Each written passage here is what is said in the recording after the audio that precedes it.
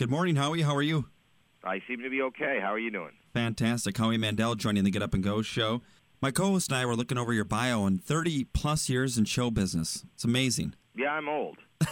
Not old. I've been around for a long time. But what I'm looking for is somebody else to be around for a long time. So that's why we're calling in today. This is our first time. I'm calling for America's Got Talent, and this is the first time that we're going to be holding auditions in that area of the country.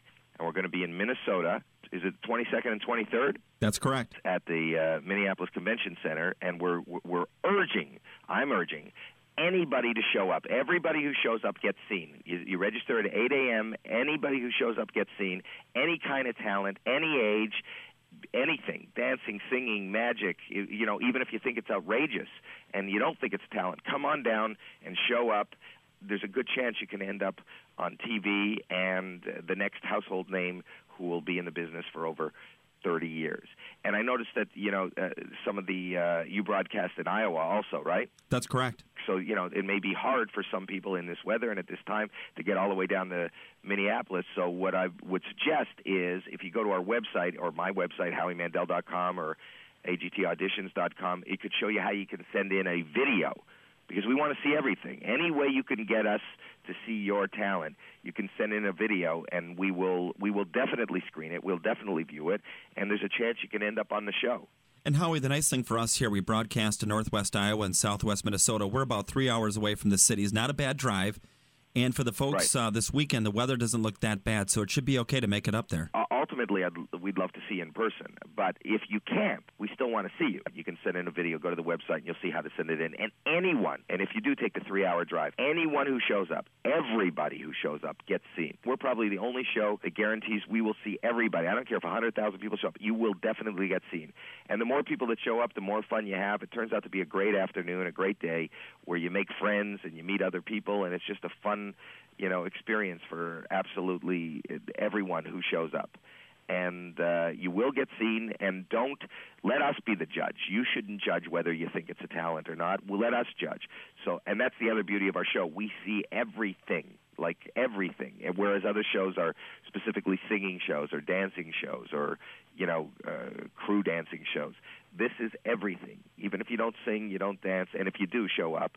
But even if you don't, but you think you do something amazing, you have one trick that you do with your pinky, we want to see it. Well, and the cool thing is, look at the past winners. They've all been from different arenas. Different arenas. In fact, the most successful guy is a ventriloquist, Terry Fader, who plays at the Mirage now, and has a $50 million contract. I mean, it's amazing. It's amazing. And there's a 10-year-old Jackie Ivanko who wasn't a winner, who just was on our show, who has a huge career. She had the #1 selling Christmas album, a classical singer at 10 years old.